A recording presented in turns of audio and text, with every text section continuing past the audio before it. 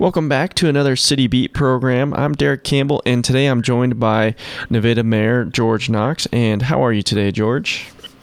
I'm just wonderful. I hope you are too. Yeah, doing well. A little bit snowy still outside for us, so hopefully people are able to work around that and stay home and be safe today. Yeah, but if you also notice too, our city crews have been out clearing those roads, and our hats off to them. They do a great job. Yes, I did. I talked with Mark about that this morning, and he said they were up and out by 1 o'clock this morning and stuff, getting the roads prepared for everybody.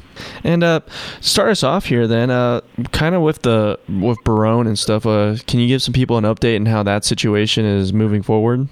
As you know, that we had a change in boards.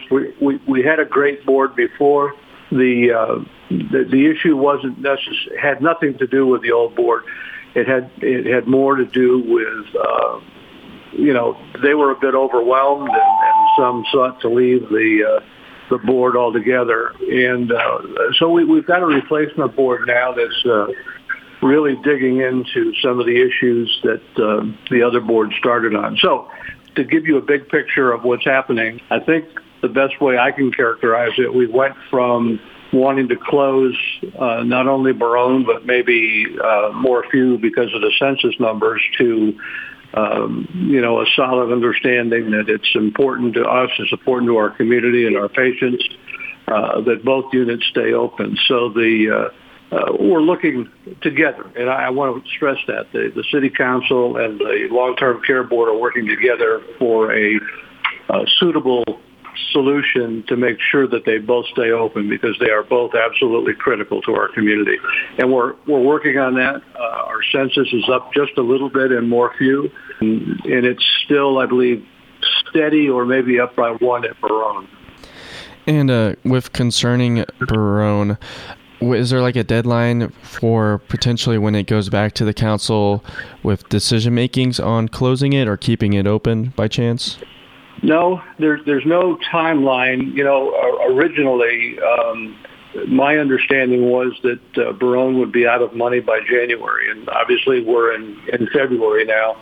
My hope is that we can find additional grant money funding to get us back on our feet. The COVID hit us pretty hard. Understandably that the families didn't want their loved ones locked up in a facility where they couldn't see them, and that was terrible for everybody. That's lessened just a little bit, with the spike in COVID again. We're still going to be very cautious, but I am convinced that the City Council and the Long-Term Care Board can work together to make it happen, make it safe for not only the visitors and the families, but also safe for the residents. Well, thank you again, George, for giving an update on Barone. And kind of moving on to City Council, more focused business here. Last night in the council meeting, 4 resolutions, ordinances with Vernon County came up, and all 4 of them ended up getting passed on second readings.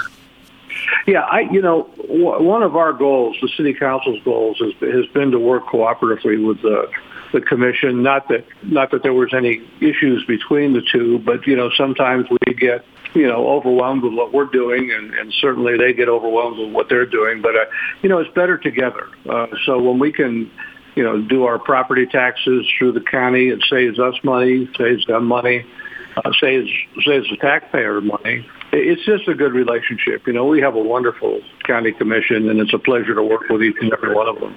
And then with bids last night, a couple expensive items with chemicals for the Frankie Peters Golf Course, and then a KC Bobcat grappler also kind of got passed. Yeah, the pool chemical thing, although I knew what the bids were coming in, like I shared with you last night, when I looked at the 5-year increase, over the last 5 years, the increase in pool chemicals has just been incredible. I don't know where it's going to stop, but we're doing our very best to get the pool back open and have these chemicals ready for us to work on. So it was a hard decision, but it was the only decision we could make to make sure that we had the chemicals in stock.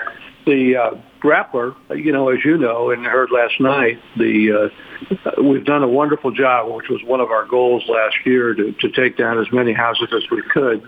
And we've done an excellent job, to the point where we have broken the old grappler that goes on the Bobcat. I can't remember how many times Mark said it had been re-welded. The interesting part about the bid process is that we certainly wanted to buy local. That's always our priority. But the crazy thing about manufacturing now is there's no date certain when you can make sure that you're going to get the item you ordered. So we went with another company, and I believe that grappler is going to be delivered, within a month to 6 weeks, as opposed to 6 months to a year on the other one that we'd preferred to buy in town. Yeah, that all kind of comes into play for decision making too, is when an estimated time of arrival for items and stuff. Yeah. For new business last night, on the first reading, authorization form for the potential funding for assistance for traffic enforcement and Missouri Highway Safety Program. Can you expand on that a little bit more? Yeah, that's a cooperative effort between all of our law enforcement agencies that serve our county and our city. Extra money for traffic enforcement, for physical items that might be needed to enforce it. It's always like I've said about the county, it's always to everybody's best favor to make sure that we do as many cooperative things with the state and the county that we can. And that's another example of working well with the state for enforcement money. And kind of started this new year here, what does the council kind of have planned out for the rest of the year then? Probably 1.5 million things that I can't remember off the top of my head. But I will tell you that we're still going to continue to be very aggressive in taking derelict houses down, looking for new business development. And the two people to really thank for the business development is Mr. Vickers and Mr. City Council, Mr. Mark. Well, I'm trying to be polite. Mark. The combination of those two is just an incredible powerhouse in bringing new businesses. So those would be my two hopes that we put on the very top of our list as we go through the rest of this year. Tearing down houses and bringing in new businesses. Thank you again for joining me and telling the people kind of what's going on with City Council and for Nevada. Absolutely. Always a pleasure. That was Nevada Mayor George Knox here on another KNEM KNMO City Beat program. I'm Derek Campbell, and thank you for listening.